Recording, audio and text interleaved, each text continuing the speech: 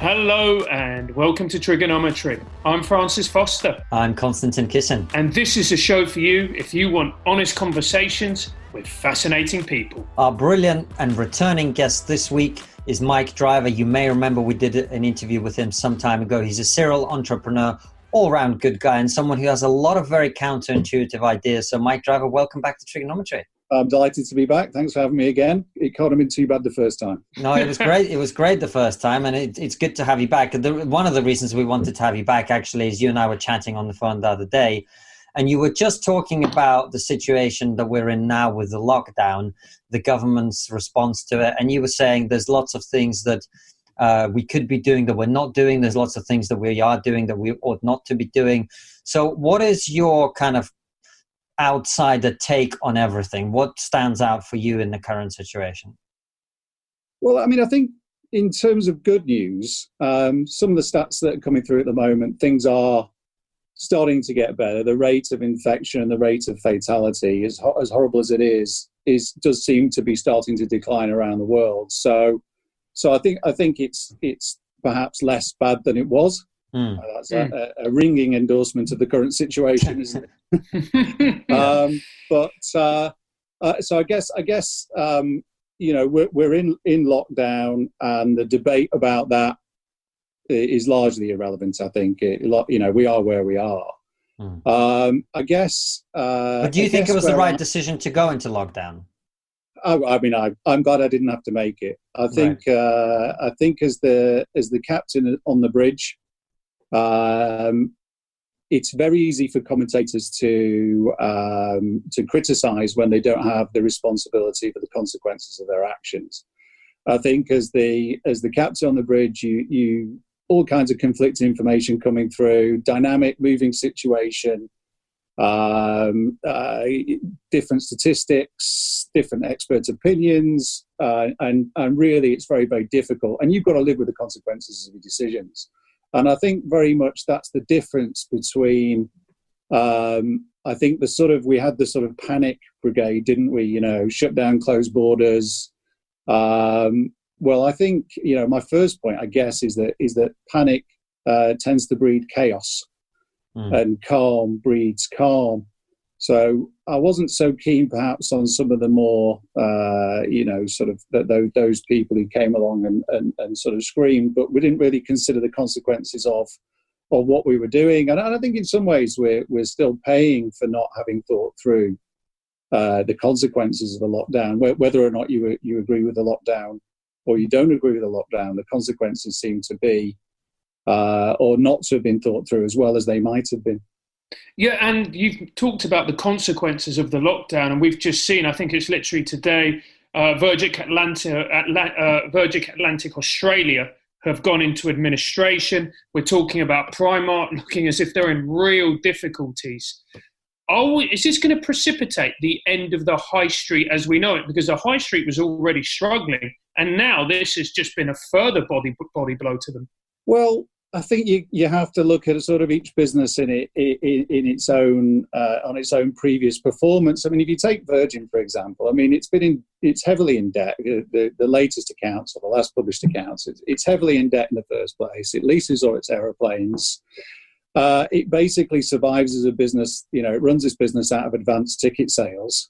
COVID was probably a convenient problem for Mr. Branson. I think he was in trouble anyway. So that kind of leads into some of the things I think that we're getting wrong, or that we need to really think about what we're doing in terms of the way we are supporting businesses. Because there's a very good argument to say, well, if that business was in trouble in the first place, which it was hanging on. Is it the obligation of the government to prop it up? I mean, I see he's put his island up as collateral. I mean, that's a liability. How much does it cost to run it? It's a tourist destination probably costs a couple of million to run it. You've got to admire the chutzpah, haven't you? When he says, "Oh, okay, well, I'll let you take the cost of my island as collateral because there won't be any tourists visiting it for a while." So in that respect, I think I think there's some businesses that are naturally or were naturally going to fail, and the danger, of course, is bailing those businesses out without obtaining equity for the taxpayer. So what you're really, I think, saying is we shouldn't be bailing out businesses that were about to fail anyway, and COVID's just pushed them over the edge. Well, I mean, I don't think necessarily we shouldn't bail them out, because there are other considerations to the economy for, I think that leaves one airline in Australia, for instance, or, which is a whole different problem. Yeah, but Australia's great, mate. Who wants to leave? It's brilliant. Well, you're not allowed to go from one state to another anyway at the moment, so they don't really need an airline. They only need one airline. Just stay home, save lives, enjoy the good weather, have a barbie. Come on, mate. But I guess you've got to think about the jobs. So it's not necessarily it's difficult without sort of looking in context to decide whether or not we should save this business or that business. But we should certainly be considering what sort of state was the business in before, and therefore what kind of a deal can we as the taxpayers get for whatever we decide to do in order to maintain that business trading. And isn't it, I mean, you would know far more about this, obviously, Mike, because you're an entrepreneur, but isn't it the state of a small business that you survive month to month, really? A lot of businesses depend purely on their cash flow. And if that suddenly dries up, then after a couple of weeks, you're in serious problems, aren't you?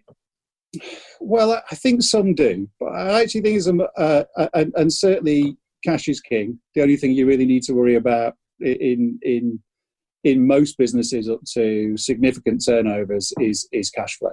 Cash flow will make or break your business. I absolutely agree with that. I don't think that once you get past a certain level that the majority of businesses live hand to mouth. I actually think we've got a slightly different dynamic going on.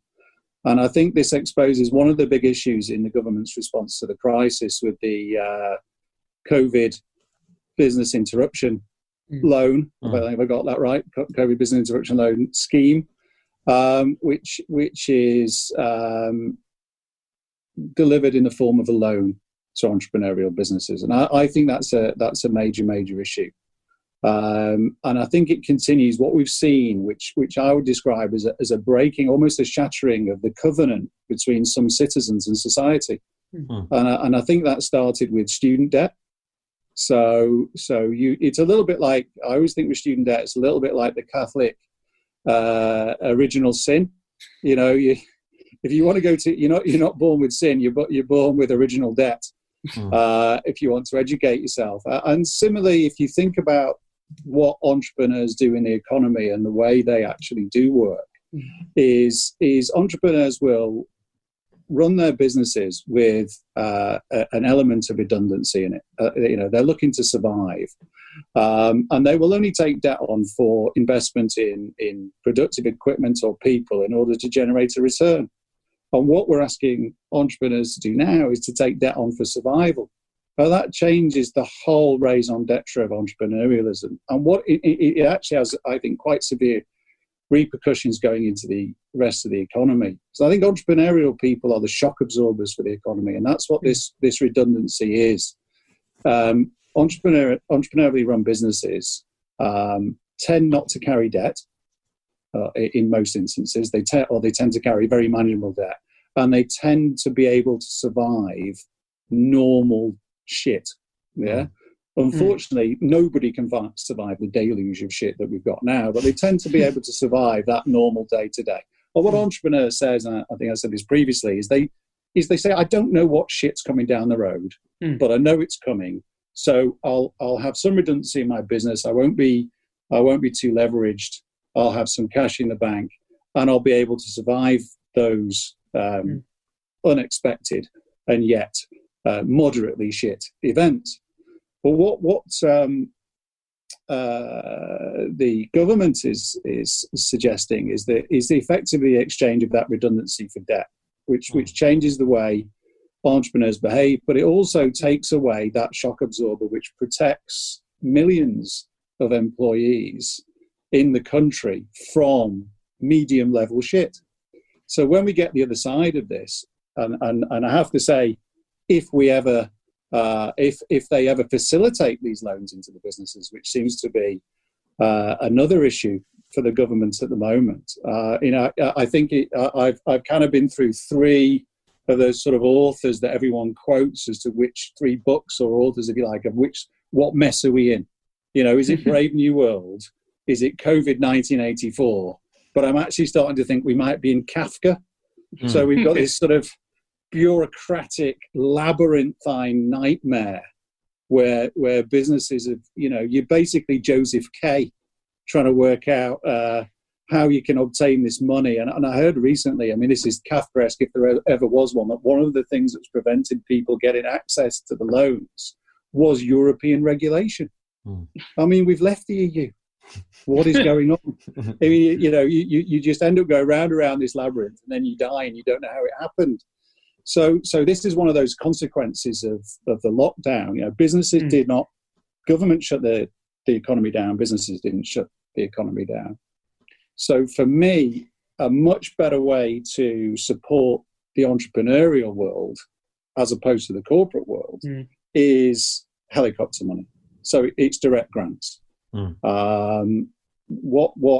loans are going to do is they're going to fragilize a very, very important part of the economy for many years to come, and also completely change the bargain, if you like, between society and business owners. Business owners that they have to make the payroll, they have to do your job, plus all the stress of looking after you doing your job, making payroll and doing all of the things that business owners have to do. And now what we do is we add another layer of uncertainty and fragility into their businesses. And I think this is a terrible mistake. Mike, and speaking of changing the social contract and the social dynamics and dynamics more generally, do you think that one of the changes that will happen as a result of everything we're dealing with now is a whole set of transformations, some of which are entirely unpredictable at this point? But, up until now, and probably it's got worse now, there was the fact that, half of people in America, I think, couldn't absorb an extra cost over $400, right? So half of the country essentially living with no savings whatsoever. A lot of the same kind of patterns in businesses where there was very little resilience, particularly, as you make the distinction between corporate and entrepreneurial. We've been living very much as if the good times will last forever. And winter has come, So what do you see as going to be the big transformations that happen out of this in the way that we live our lives? Well, I actually think there will be what looks like a fairly rapid recovery, but in terms of if you think of markets, for instance, I think it'll look because most of the money, most of the stimulus, if you like, is being funneled to the corporate sector, and I think you're going to have post the lockdowns, and once we start to unwind the lockdowns, I think you'll have that initial rush of deferred spending that people haven't done for the last few weeks or few months. I think you're going to have a little bit of that carpe diem. Where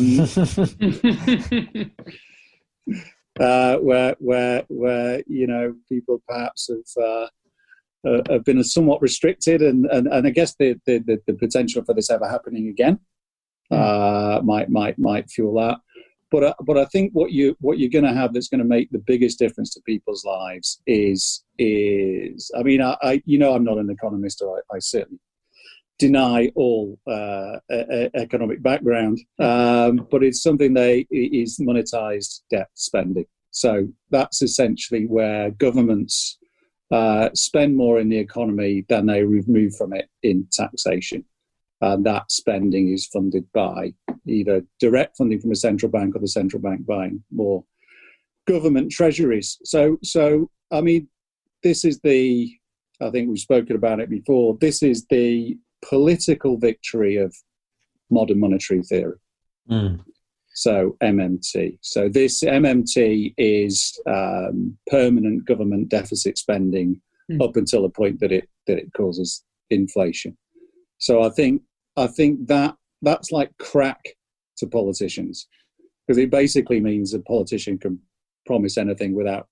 They used to promise things and not deliver them. Now they can promise things and not worry about how much they cost. So whether or not whichever side of the argument you might fall economically on MMT, I think the argument's been lost, and the politicians have run away with that. So that's got some interesting implications.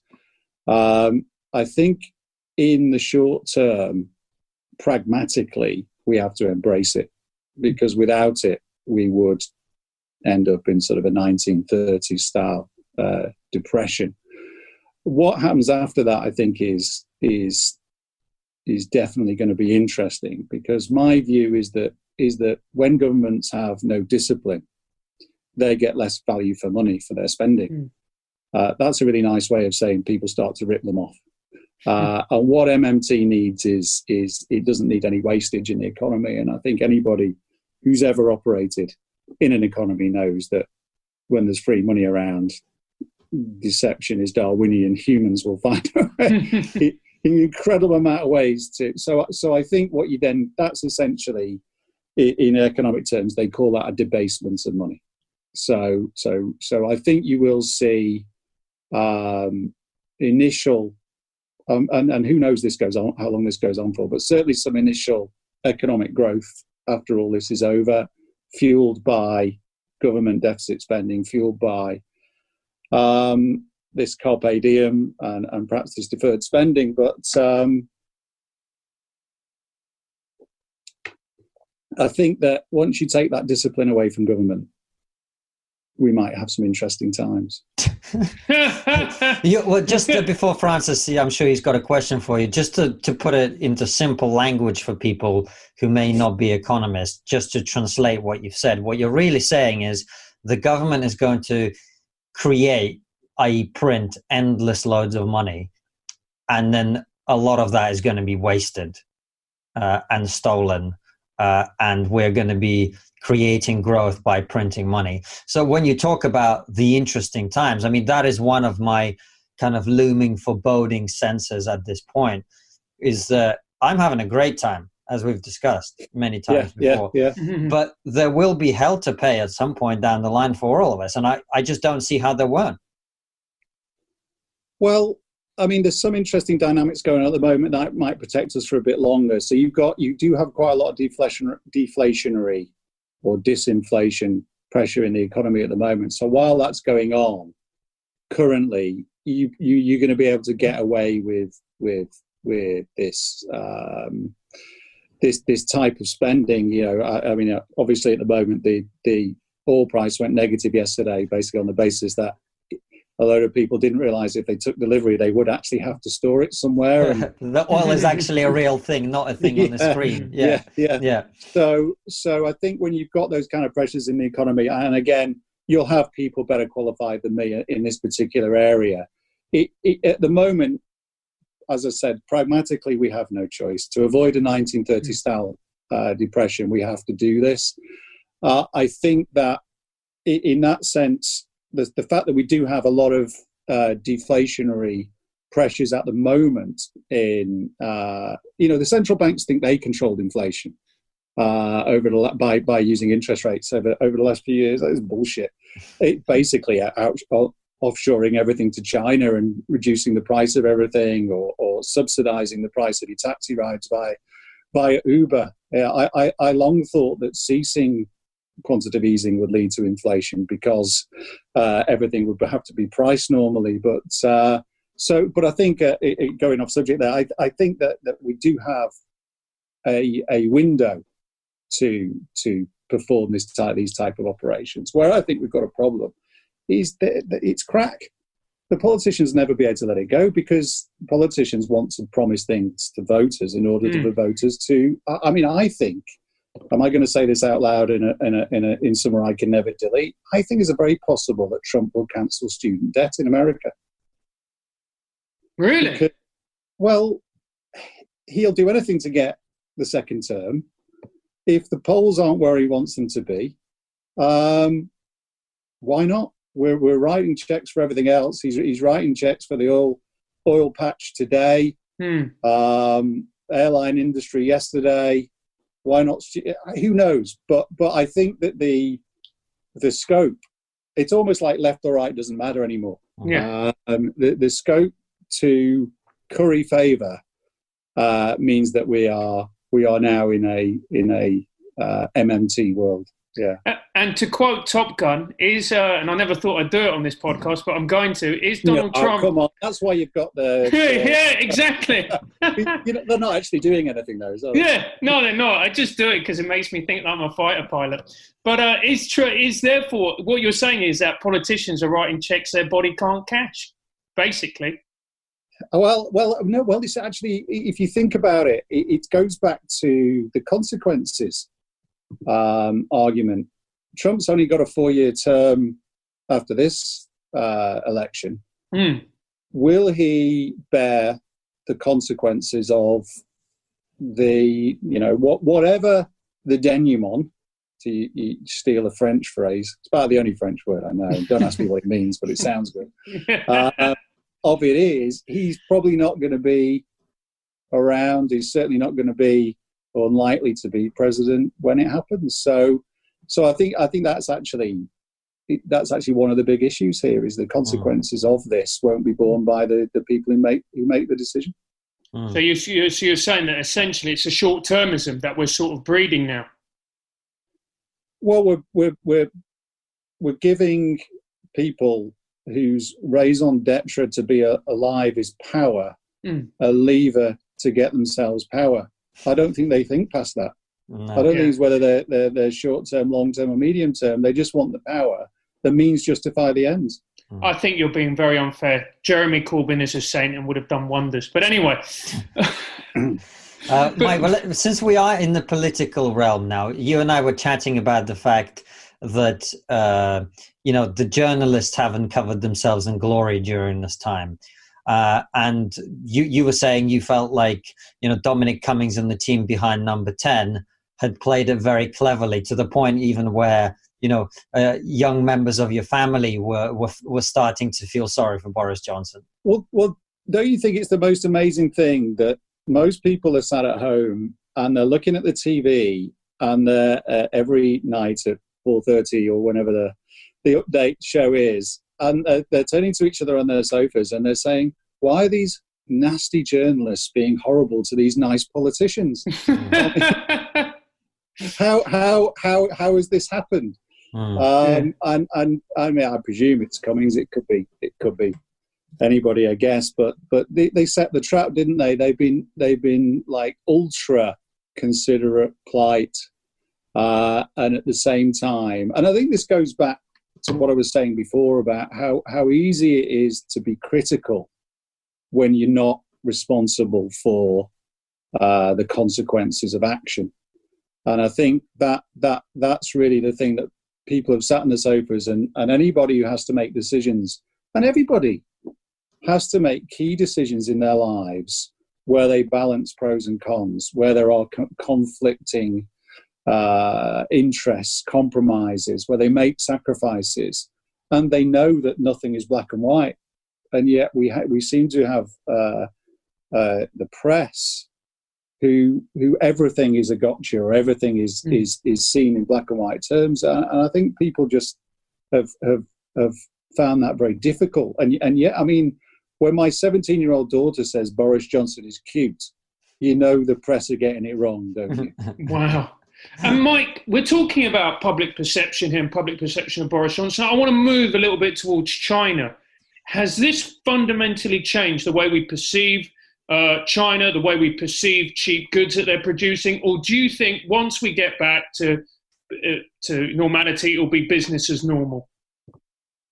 Well, I mean, globalization has been, I'd say, probably the most important force in our lives. Mm-hmm. And I mean, there's the arguments at the moment, certainly around medical, around protective equipment, and so on and so forth. And could we see some of this onshoring back into the UK or other Western countries? My gut feeling is not, that we have tremendously short memories. Money talks. It's a big subject when you think about what we actually lost. Because we lost a lot more than the ability to produce medicines, and we lost a lot more than the ability to produce protective equipment, just to take those two examples. Those two jobs were jobs that people had a tremendous amount of pride in. So while economically you may say, well, you earn the same money in a call center as you earned producing antibiotics. Well, actually, when I went to my factory and produced antibiotics and I came home in the evening, I felt good about what I contributed to society. And perhaps there was much more for me as the employee in what I did than the actual pay. And maybe I'd go to a factory making antibiotics and be happy to earn less than I would in the new economy, whatever's that is. So I think we lost a lot more, and it would be great if we did see some of those activities coming back. It would potentially be inflationary, I guess. So to go with the monetized spending, debt expenditure that the governments were doing, we'd have another inflationary contributor to the economy. My suspicion is I'm not sure. I think we'll see how much they want to get into it with China on this, I think. Because surely the US, in particular Trump, who's notoriously skeptical about China, won't he see this as an opportunity to actually really attack them and try and make some wholesale changes to the trade deal that they have? I think he will want to look like he is. But that's different to actually changing the terms of trade, if you like. And I think that the corporates that we're talking about before, the corporates that I think are going to do very well from this recovery, I think they will resist that. I mean, Apple's supply chain is a good case in point, isn't it? How do you, reshore Foxconn into the US? How do you tell people that their iPhone that cost $1,100 now costs $2,000? I think these are very, very difficult things to imagine happening in any more than a superficial way. Maybe for some things around sort of critical supplies, I think that it's possible, but I don't see it happening on a large scale. I think it also depends a lot on what happens and what we find out about how the virus started and how it was spread. So if it,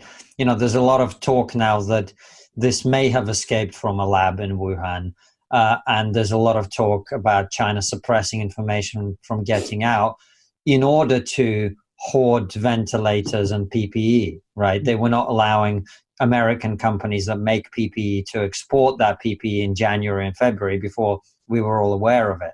So how we respond to China, I think, will depend to a large extent on what the public perception is about, is China a good faith actor or not? And I think increasingly we're starting to see that they're not. And, when we talk about antibiotics and stuff, I mean, that is an issue of national security, really, at its core. Right. If one country can switch off your supplies of antibiotics and PPE and whatever else, that's a problem. That's a problem. It right? is, but I wonder how significant it is, even if that did come back in some shape or form, how significant it would be. And I guess going back to the start of your point there, Konstantin, is there is an implicit assumption in there that we ever know what the truth is, that we ever get to the truth. I mean, that seems to be one of the characteristics of the world we live in at the moment is there's just too much information. Yeah. And so how do you ever know which the true or what the true information is? I agree that it should happen. I just doubt it will. And I was talking to a friend of mine who's actually an entrepreneur, and he was saying to me that he thinks that what we're going to see is very much like the AIDS pandemic. There was a world before the AIDS pandemic, and then there's a world post-AIDS pandemic. Do you sort of buy into that worldview, Mike, that we're going to have a world which is pre-COVID and now post-COVID, where everything has been changed as a result of the experience that we've gone through? Or is it too early to say, do you think? I from our last podcast, when I say that, I think I said in the last podcast that the problem with predicting the future isn't that we don't have enough information today. It's that the future is unimaginable. And if I think we last spoke a year or so back, and in some ways that statement is yeah. All right, Mike, you get the credit. All right, fine, well done. You were right. Well it's done. Another example of shit's coming, but you don't know what color it is, isn't it? But, right. And again, it applies again here. My instinct is things won't possibly change as much as people think. You have that kind of immediacy, that bias, don't you? That the things that happen to you today become far more significant and you imbue them with far more significance. I certainly think you would have got long odds on the thing that every single person in the world's talking about being a virus. It's a bit disappointing. If you'd have said to me, what is the one event that could stop the world and get everybody talking, I would have said a visiting alien, which would have been much more fun, as long as they were friendly aliens. But that's a good point, actually. The fact that we can't imagine what is going to happen. But let's say you have a business. How would you deal with this particular situation? If you could give advice to the entrepreneurs out there, what would you do in order to limit the damage of this kind of event? Or is there anything that you can do? Well, that's what I have. That's what I have been doing over the last few weeks, and it's very case specific, and the government, I think it's interesting. When Mr. Sunak turned up in his skinny tie and his nice suit, he really looked like he was going to deliver, didn't he? And then when you sort of scratch the surface of what he said, it got more and more complicated. And I think it's interesting, and I'd like to take that question in a slightly different direction. So I have been advising businesses specifically. We moved a business that has 130 odd stores in the UK. We managed to move a significant proportion of their sales online at a higher margin, which we think ultimately will save the business and will save somewhere in the region of 700 jobs. So it's a very specific piece of advice for that business, and that will be repeated. What can we do? How can we think differently? How can we think in the box? And that'll be very, very case specific. But I think the problem we've got at a macro level is what I would call the Goldman Sachs problem. So everybody who's involved in the delivery of this from the government is Goldman Sachs hedge fund. And they might as well be from another planet when it comes to entrepreneurially run businesses. When you get the train from Euston to Manchester for the Conservative Conference, and you've worked at Goldman or you've worked at a hedge fund, and you're now a newly minted MP or a newly minted advisor, those industrial estates you go past on the way up, they're in another galaxy. They're on the outer rim. You've no experience of the stresses and strains. So why, this is again another question, why have we not got somebody from the small and medium-sized business arena involved in the delivery of help?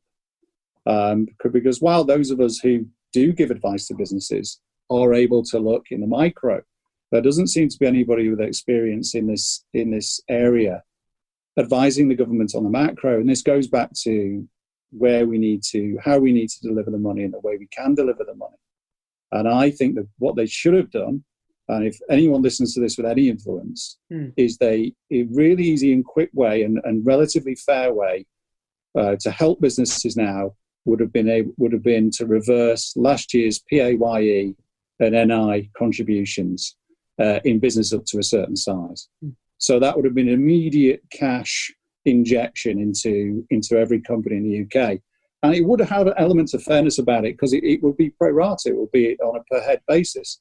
PAYE and NI businesses that employ more people would receive more support. And that would have been a really quick, easy way to helicopter money into businesses that most need it without changing their debt profile, without changing their risk profile, without changing the way that they do business, and then to give them the cushion to then think about how can we deliver our service during this period, and how do we come out of this period. At the moment, we've got as I mentioned, this Kafkaesque labyrinthine trying to deliver a loan scheme through the banks asking for personal guarantees, above £250,000, they want a personal guarantee. All these things are changing that covenant between entrepreneurs and the wider society. Is it because they don't understand the difference between the corporate world and the entrepreneurial world? So the corporate world, corporates are much more able to access aid, much more adapted to trading with a heavy leverage, heavy debt, whereas entrepreneurial people don't. That's not the way they do business. And yet we've got people who are from that corporate world, that Goldman Sachs world.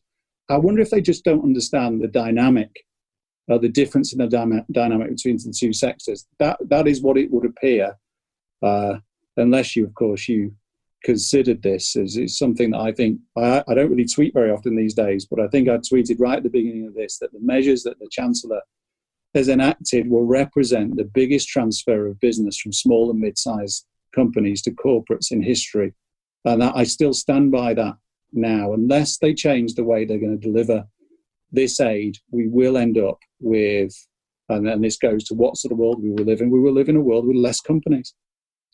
And do you think that is a fundamental failure of the Conservative Party, the way they've done it? I wonder if it's a bug or a feature.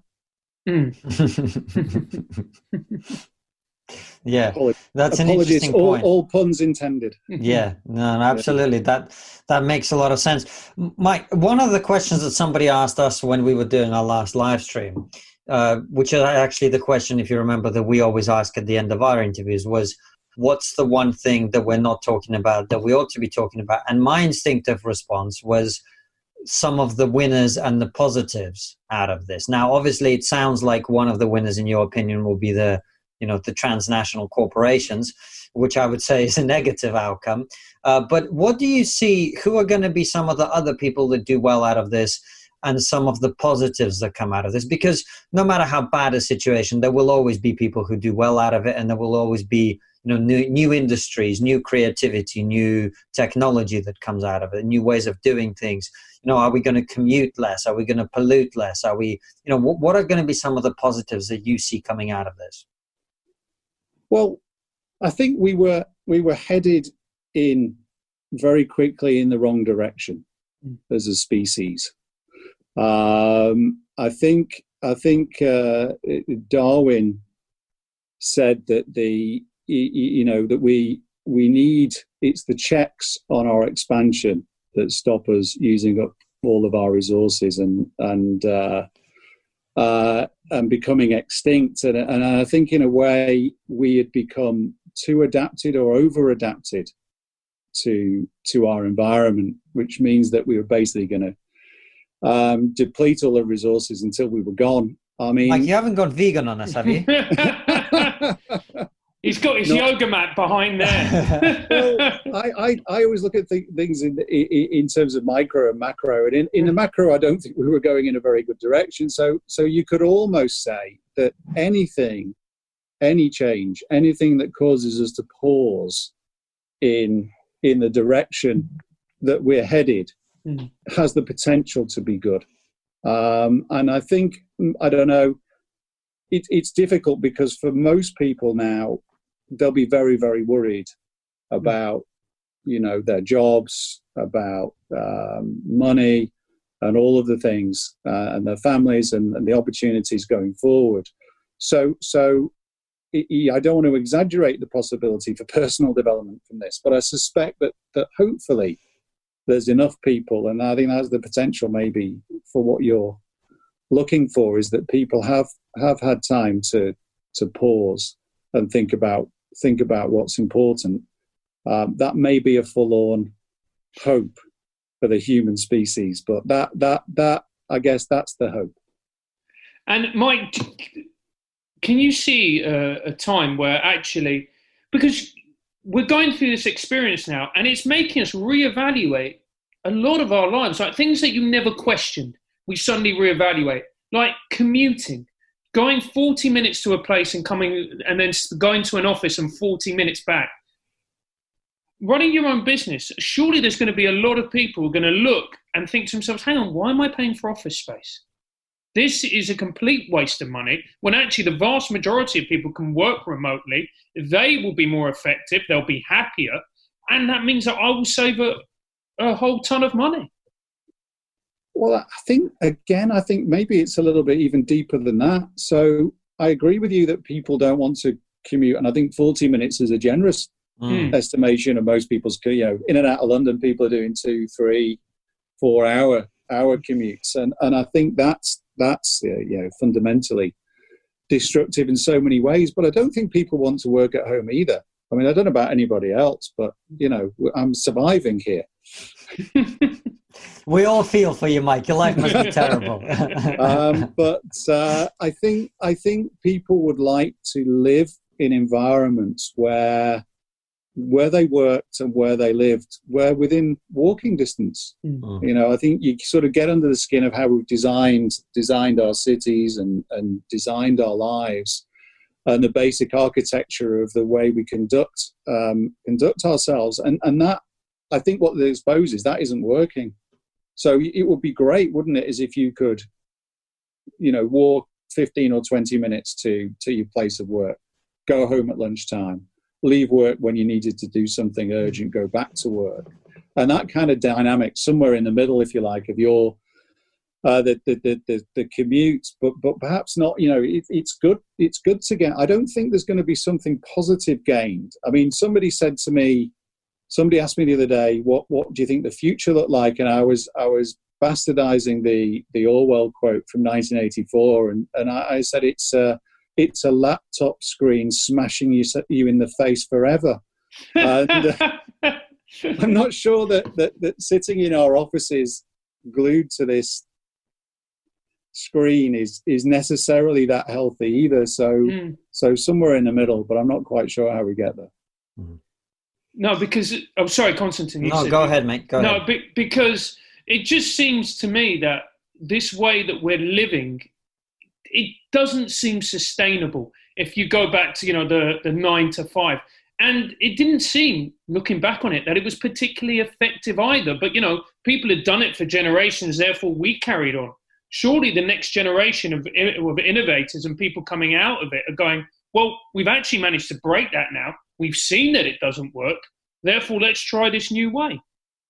Well, I think we'll definitely have. I think one of the economic effects of this situation will be the relative growth of the virtual over the real, if you like. So the virtual economy over the real economy. So you'll see more cloud-based activity, more remote activity, and certainly if you think about contingency planning for businesses now, where they used to have warehouses full of desks that everyone could go to, that's gone now, hasn't it? So there's going to be a whole different way of thinking about how you plan for this kind of emergency or this kind of interruption, business interruption going forward. So I think there will be changes. And people will work from home. Well, I'm just not sure we'll get to that fundamental change that is necessary, which is more holistic. It's the context of our lives. It is the big thing that I think this is even underlined even more is that technology is not saving you any time. It's not making you any happier. You are constantly available. I mean, the whole world's on shutdown, and yet everybody's cooped up in a room somewhere, talking into a Teams call. It's not improving our lives. It hasn't given us any more free time. So do we need a much more fundamental reset? I don't know. Something more, another more fundamental virus to shut us down even more. That's what we need. Is what Mike is exactly what he's saying. But Mike, what is it that we're not seeing? What is it that we're not talking about? What do you, with a kind of totally different mindset to most people that I know, what is out of our field of vision that's coming? Well, I think one of the consequences, I mean, I think people are talking about this, but that my biggest fear, and it's not my biggest fear for the economy or the country, maybe the biggest fear for the country, is the civil liberties implication of what will come after this.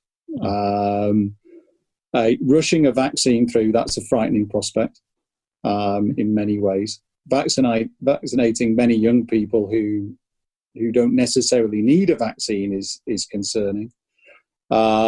Thinking about how you're going to be monitored, how you're going to be tagged, how your movements are going to be big brothered.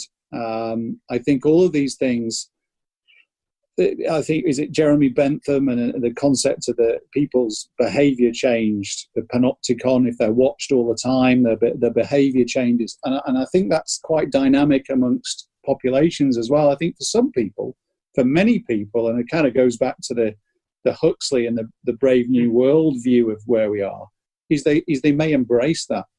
They may embrace that that sort of monitoring, that herding, to use the phrase in a different way. Well, there's many, many other people, and they're the people that affect change, who are going to find that intolerable.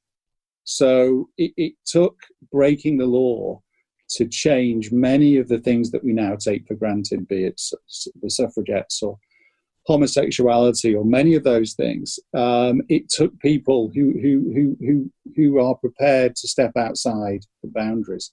And similarly, the way most entrepreneurial people think is to be outside of the mainstream.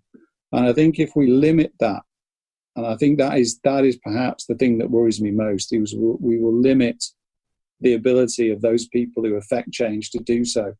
And so where will that leave us in a very homogenous world? That's not a world I particularly want to live in. Mike, well, let me push back on that a little bit, because as you know, if there was anyone who was concerned about the erosion of our civil liberties, restrictions of free speech, that's me. I've been pretty outspoken about this for a long time. But I've got to be honest with you, I look around. I mean, yes, in Australia, they're talking about some kind of app to track your immunity status. And that would be a hill that I'm prepared to die on. I'm not signing up to any fucking app that tracks me around the country. No way.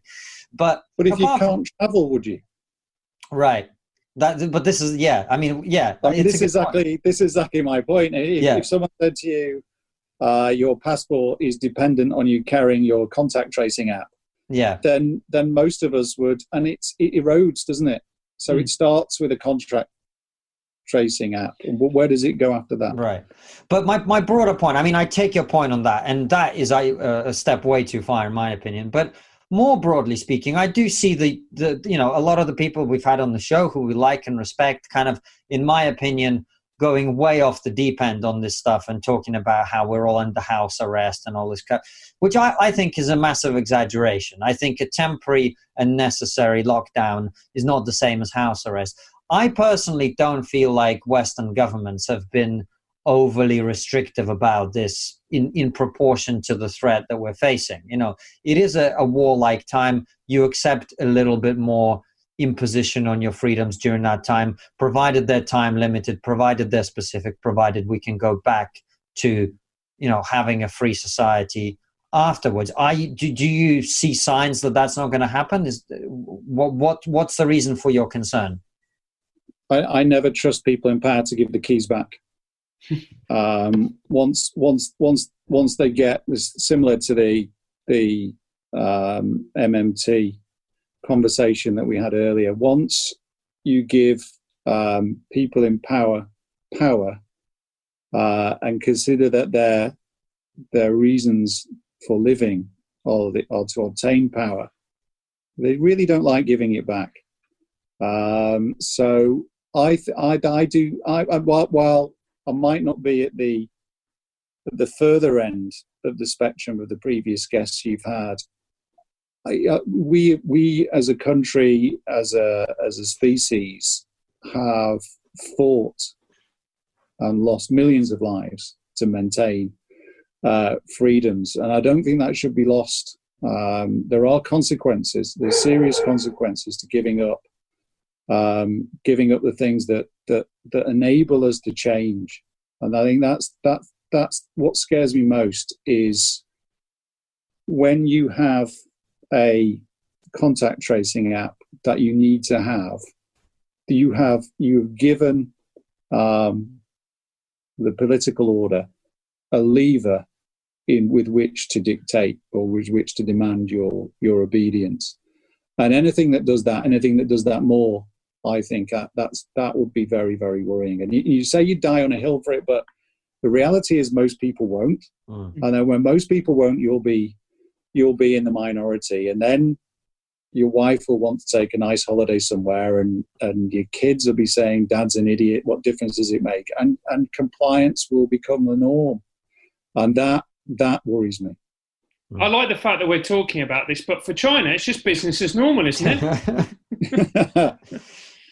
I mean, that's basically what they do over there. So, mate, that just don't say stuff like that in your accent, please. It's just what they do over there, mate. Fucking hell. We're going to be banned off YouTube forever now. Mike, listen, thank you so much for your time. We really appreciate it, and your kind of counterintuitive ideas and a slightly different look at things is always brilliant. So we really appreciate you coming on. I would tell people to follow you on Twitter, but you don't tweet very much anymore. They can still follow. All right, so remind everybody your Twitter handle before we let you go. Okay, so I haven't been on for so long, I've completely forgotten it. What is my Twitter? At MDVex. Yeah, at MDVex. So we'll make sure we get that right in the video description. Thanks for coming on, Mike. It's a pleasure as always, and we'll see the rest of you with another live stream tomorrow.